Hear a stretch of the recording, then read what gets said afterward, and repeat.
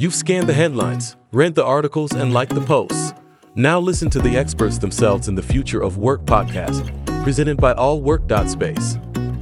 Today in the Future of Work podcast, we welcome Andrea Pirrotti-Dranchak. Driving revenue for fast-moving and innovative companies is what she does. With global experience in 65-plus countries, her strategies are nimble and built to achieve a sustained competitive advantage. Are you ready? Good morning and welcome to the Future of Work podcast. We're lucky today to have Andrea Pirrotti with us, and I've been a fan of Andrea's for more than a decade. Andrea, welcome to the Future of Work podcast. Thank you, Frank. I'm delighted to be here. Well, we're really excited about this conversation today, and I wanted to start off by, I know you're a very empathetic marketer. You really tear into who the buyer is and who the consumer is. So talk to me about how you capture the heart and the mind of the buyer and the role of conversational marketing that you feel will be played out in the future of work.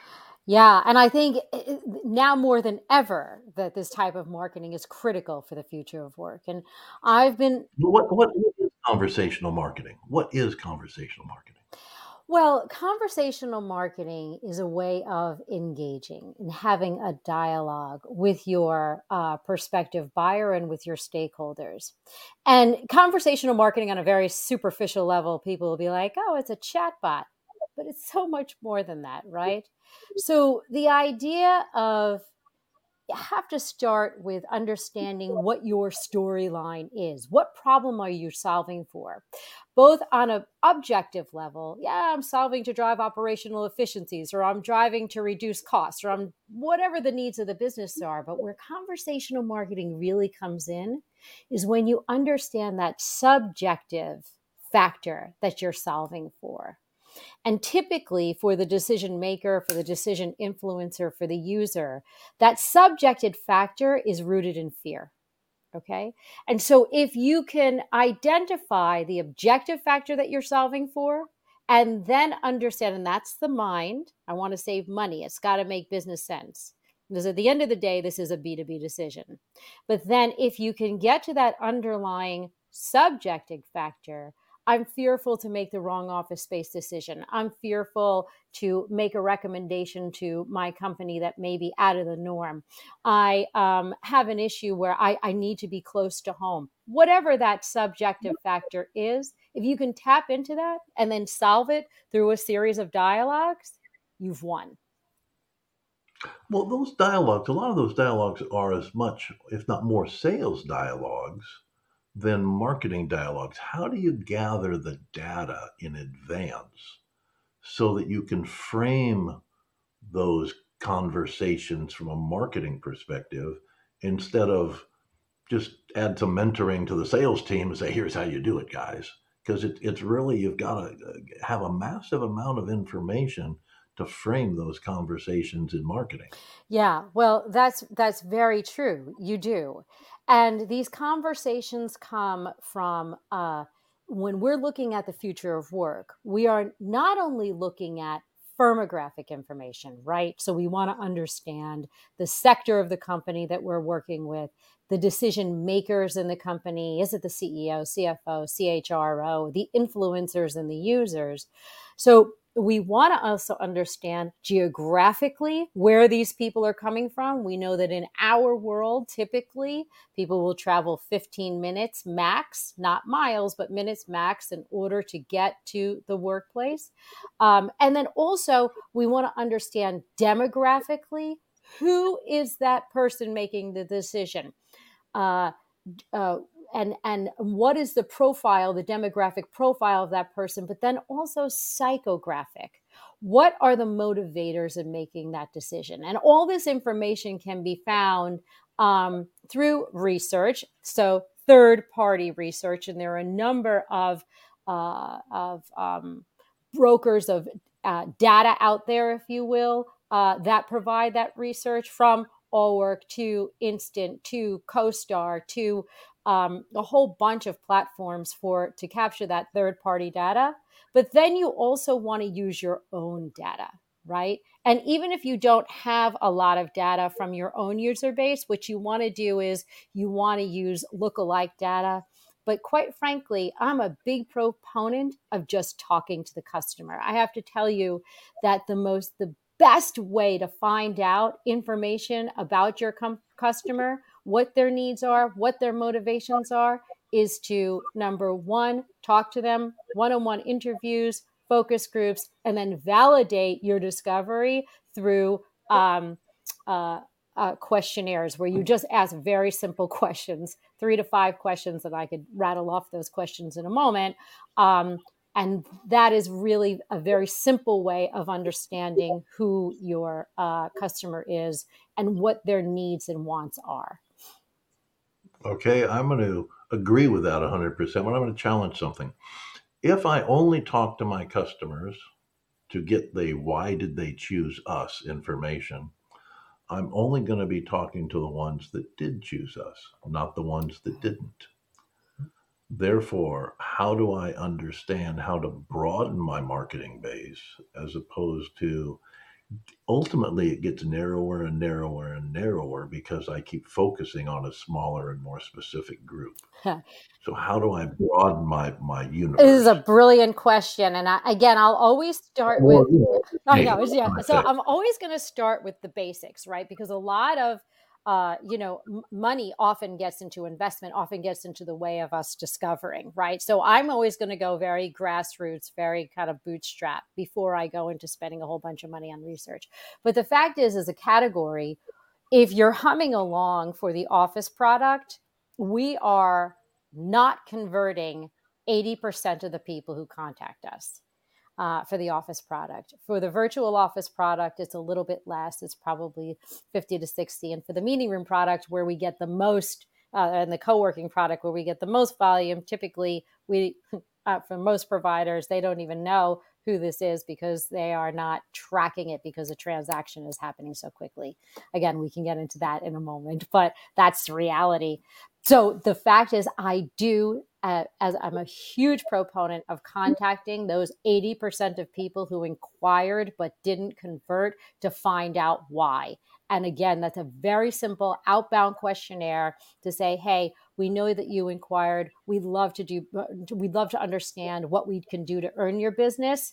Would you please let us know why, where you've gone or what you've done? 3 to 5 questions in that questionnaire. This is something that most companies don't do, but I would ask, and how responsive is that group? Are they really responsive? Because most companies don't do that. Most companies don't say, let's call the losers. They only want to talk to the winners. So are the people that pass, are they responsive and giving valid answers, or is it just kind of goofy stuff? Is it information or data, but not real information and knowledge? Yeah, well, the interesting thing is that oftentimes I'll use that tactic to revise the dead, revive the dead, and to revive the living. And oftentimes they don't even know that they're dead. They have just prolonged their decisions. So the fact is, yes, they are responsive. This is a warm list. This is somebody who's contacted you with a need. And it's not like they're contacting, the Ferrari dealer to go for a test drive. They have a need for an office or a workspace. And so they are making an investment to call you. And the fact is, in terms of response rates, you'll get like a 30% open rate. It's a warm list, right? 30 to 35% open rate. And if you give them something in return, which I'm a proponent of as a consumer, I don't like it when Delta contacts me or Clear or whomever, because I travel a lot, contacts me and says, we need your feedback and we're not going to give you anything in return. You have to give a token in return. It's not a payoff, but it's a, hey, you're investing in us. Let us in turn invest in you. So you do get a response from that. I agree that you should never call upon anyone, whether it's a friend for dinner or someone whose information you want, without bringing a gift. Yeah. It's very, very simple. If you bring a gift, you'll almost always be welcome. That's true. If you don't bring a gift, you might not get invited back. So you do want to think through that overall. As we look towards marketing and we look towards changes in the way marketing is managed, in particular, let's focus on the flexible workspace sector for a second. That's where you have a ton of expertise. I know you've worked for global companies managing gazillion dollar budgets and dealing with hundreds and hundreds of thousands of customers. Um, so when we talk about the world of flex, how human, how one to one does your marketing have to be? Who's in charge, really? Is it the customer or is it the marketer? Is it the product creator or is it the actual end user? See, if you have the ability and the deep pockets to gobble up, to use money, to gobble up market share, and you can give free rent up, for a year, and you can advertise, till the cows come home and stay top of mind and buy eyeballs. Capturing hearts and minds, not so important. You're going to get that business, right? But when you are a smaller provider and your competitor is going to outprice you 50 to 1, you have to focus and you have to craft a strategy, invest in a strategy to capture hearts and minds. And it becomes very powerful, and it becomes the foundation for a sustainable competitive advantage, because when you solve for the mind, there are a lot of people who can solve for the mind, but when you've captured the heart, it's more difficult for you to break away. So who's the decision maker? Well, we have shifted from, we used to say that we could take 20 years ago, we would say that we could take every decision maker out to dinner across the United States and fill our portfolio of spaces. It was that small. We'd have messages to the CFO talking about taking bricks off the balance sheet. The CHRO, we would talk about recruiting and retaining talent. To the property person, we'd say put 20% of your property into flex. And to the CEO, we'd say, listen, make your property portfolio as agile as your business. And you'll notice that all my messaging there is very in the mind. It has nothing to do with making a heart connection, right? So we've been working on making a mind and heart connection for a while now, but it was never more prevalent. The tipping point truly was the pandemic, when people literally had to make a decision for the safety of themselves and for the safety of their families in order to come back to the office. And that was our tipping point. There's a company called TimeWise out of the UK that has done a bunch of research and has helped people get out in terms of bringing women back into the workforce because where people work has been a barrier in terms of bringing women back to the workforce. But now that the pandemic made both men and women that decision of where and when to work, it touched every human. And so the decision making process has changed from 1% of office workers really to the entire population of office workers. And in fact, these office workers are voting with their feet, and they're saying, listen, I'm willing to take less pay. I want a hybrid working solution. 66% of people right now are working from someplace outside of the core office. And businesses are responding because 12% of the jobs right now that are being advertised with hybrid work solutions. So the decision maker is every single human that is sitting in that seat, and they're forcing change. And they're forcing change at the 1% who can actually take money out of their own wallet in order to affect that change. And that's the business leaders. Well, the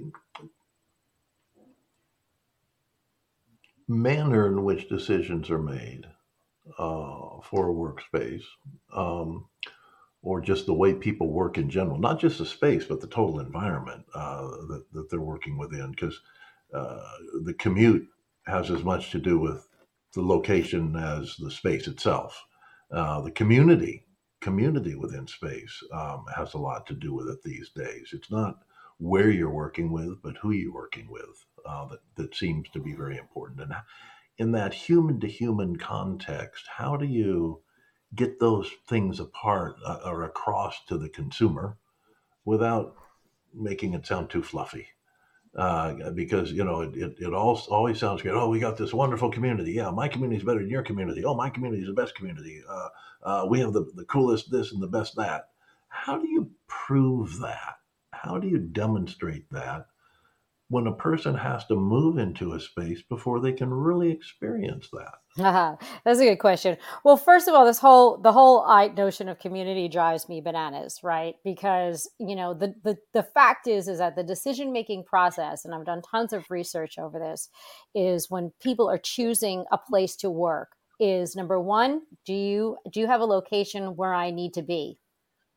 Next to my client, close to home, wherever that is in the hot spot of my category. Do you have a location where I need to be? Number two is, can I afford you? And number three is, can I envision myself working there? And that, I think, is where the community factor comes in.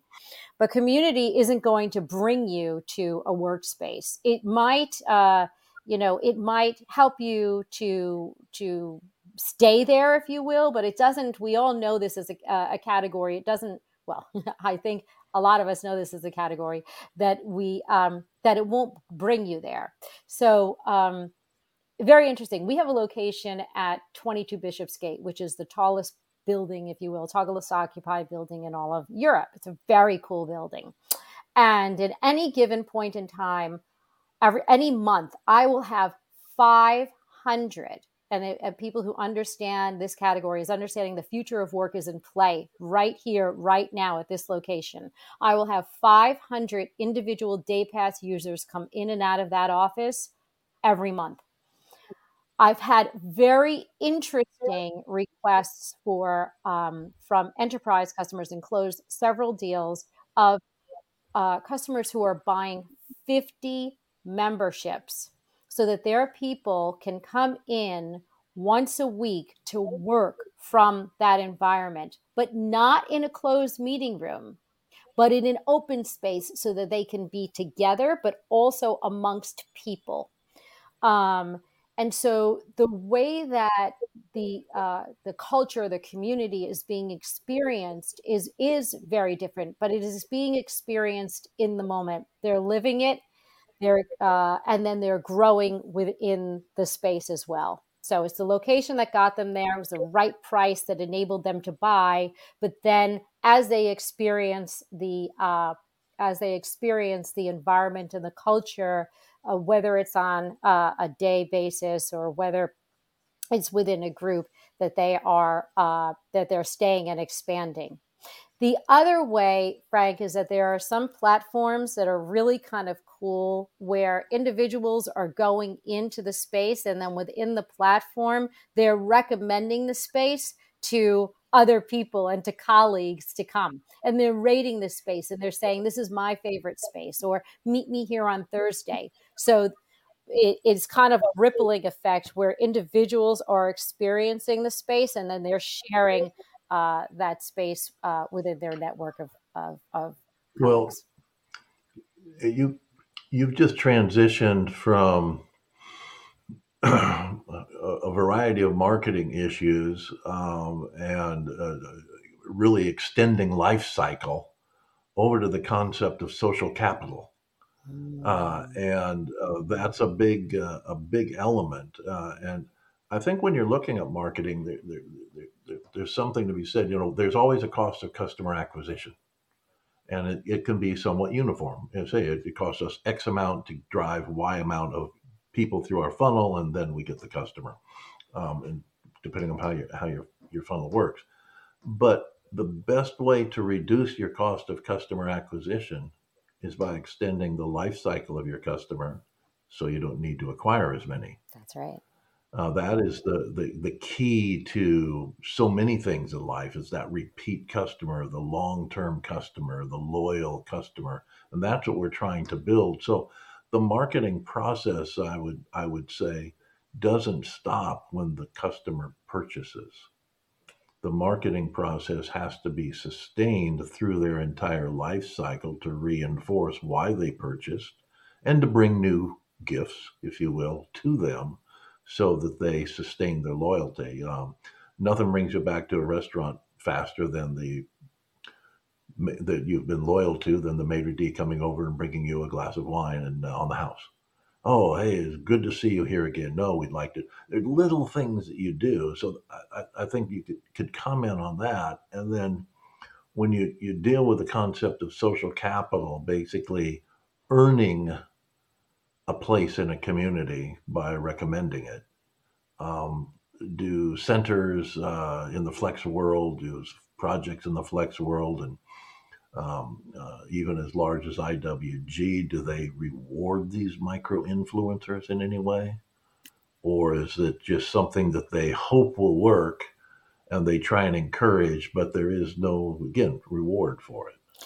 Yeah, and the factor of reward is incredibly interesting. So to go in, long back, when I was getting my MBA, they talked about we learned about the power of post marketing, right? So this is like fine wine. So the idea of the initial acquisition is just the first part to delighting your customers from the moment that they move in, and every day there afterwards is like fine wine to people who understand marketing and understand the power of the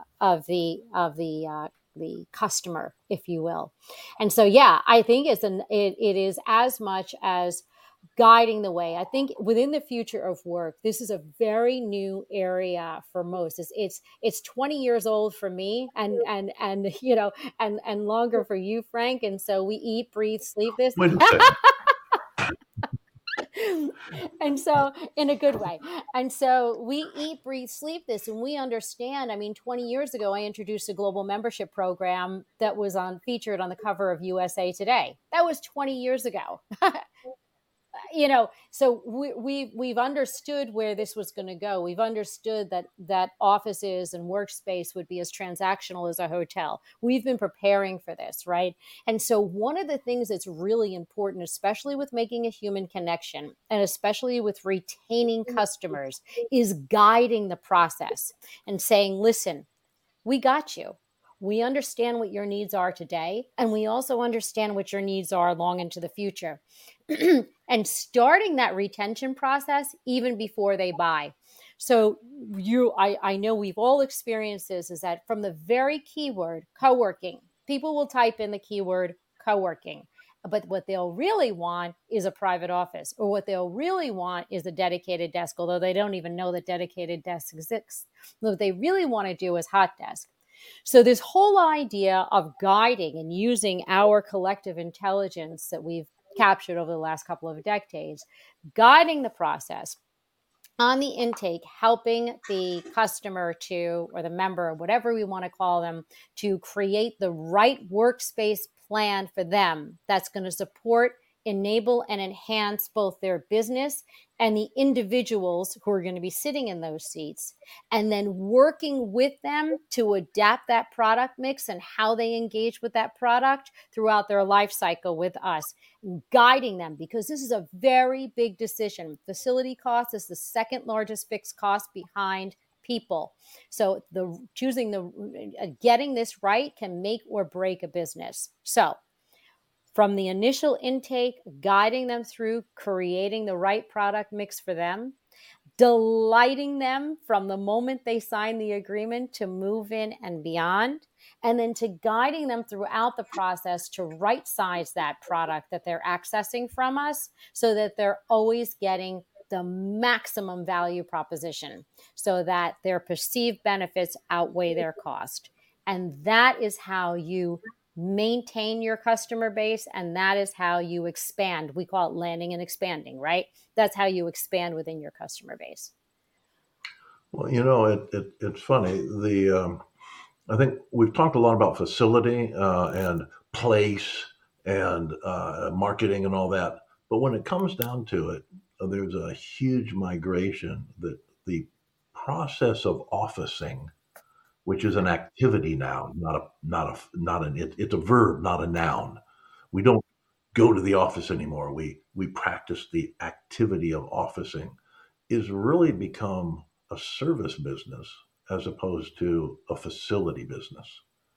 And so, in looking at things from the service perspective, I think is very important. And when you look at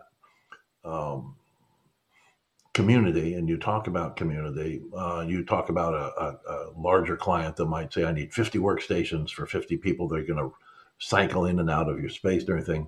They're going to be rubbing shoulders with maybe 50 people from another company doing that. This is a totally new phenomenon.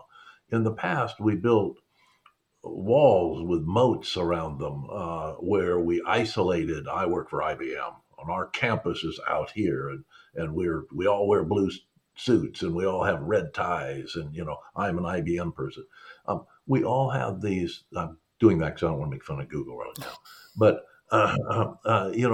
we isolated the workers of a company and built a very rigid culture around that. And today, it seems like, certainly in the world of flexible workspace, we're intermingling the cultures of various companies and having the individuals.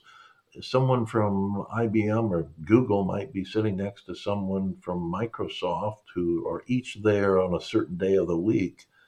And the sharing that goes back and forth socially, certainly they won't be sharing business secrets and things of that nature, they shouldn't. But the social sharing and the cultural sharing is very interesting. It's the first time that's ever happened in business.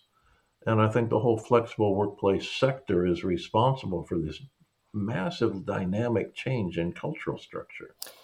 I think you're right. I think that honing that and massaging that and making sure that as leaders, as thought leaders, that we help to uh, craft that community in that way. And so, for example, there have been a couple of times where we have turned away deals, large deals, because we felt that one individual company would have too much of a presence and domineer or take over the culture.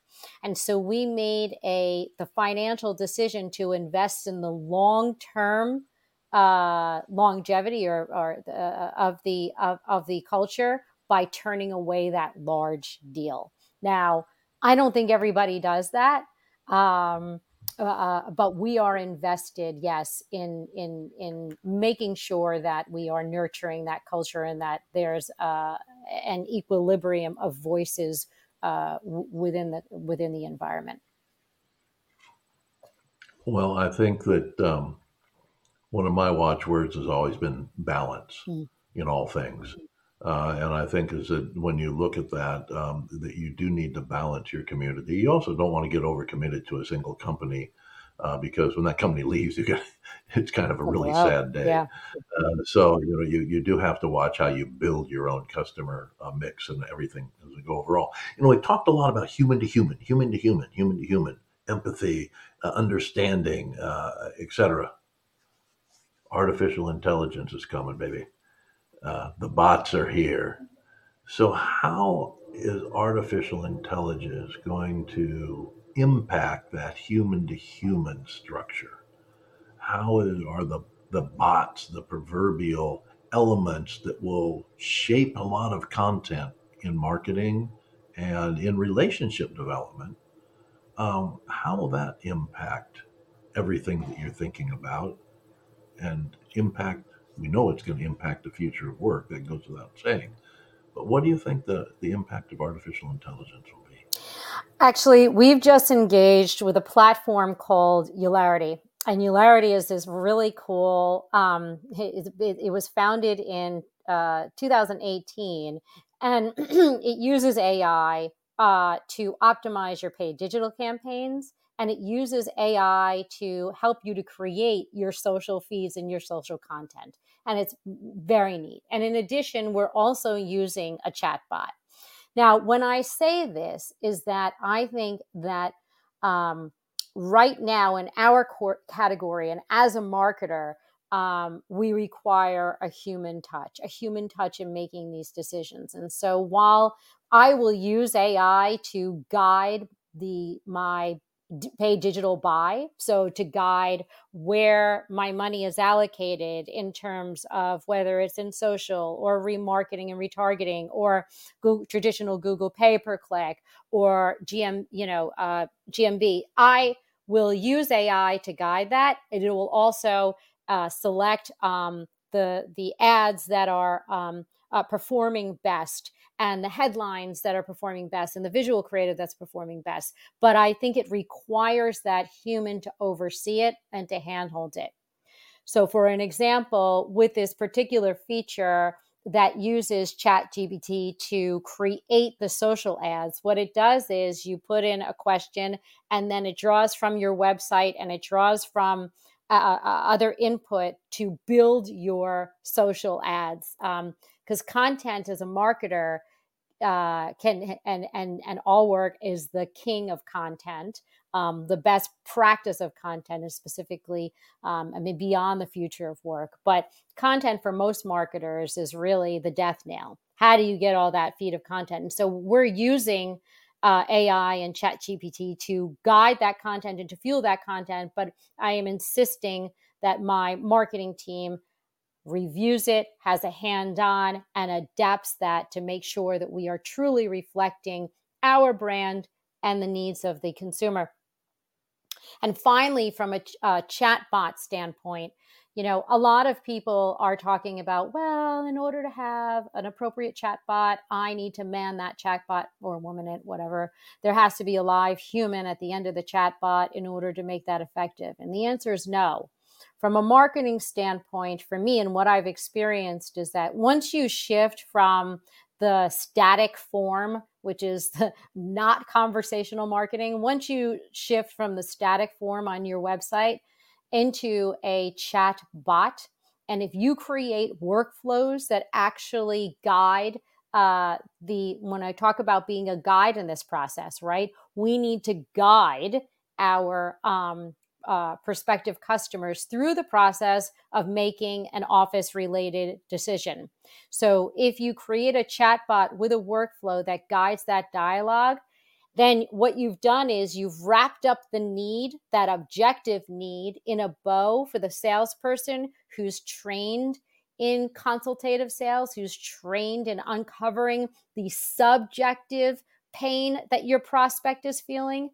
And that marriage is nirvana, because you're driving in a tremendous amount of lead flow. You're increasing the percentage of people that convert from visit to inquiry.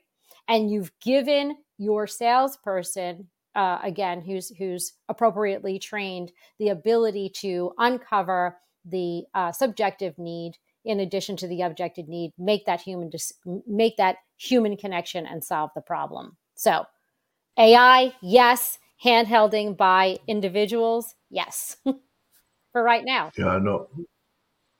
Two comments I want to make is first, I completely agree with the need to use AI merely as a tool, not as a replacement. Yeah, not yet. And a lot of people are going, oh, goody, it can do this work for me. No, it can't. It can't think for you. What it can do is certain tasks more quickly and more efficiently. And it's doing that very well, because we've embraced it also. The other point, not point I want to make, the comment I want to make, is I've never heard the term marriage and nirvana in the same sentence before. What can I say? I'm on a roll this morning. And on that happy note, we're running along a little bit, Andrea, and I'd love to keep this going on forever. But I do want to thank you very much for participating with us today. And also, I want to let everybody know that Andrea will be joining All Work as one of the voices of the future of work, as an ongoing contributor to the All Work team. And we're very excited about that, and very grateful to you for the thoughtfulness of all the work that you do across the industry. Thank you for the opportunity, Frank. I'm really excited to join the team as a contributor in that way. It's a real pleasure. Our pleasure. The future of work, again, next week. Take care. If it's impacting the future of work, it's in the Future of Work podcast by allwork.space.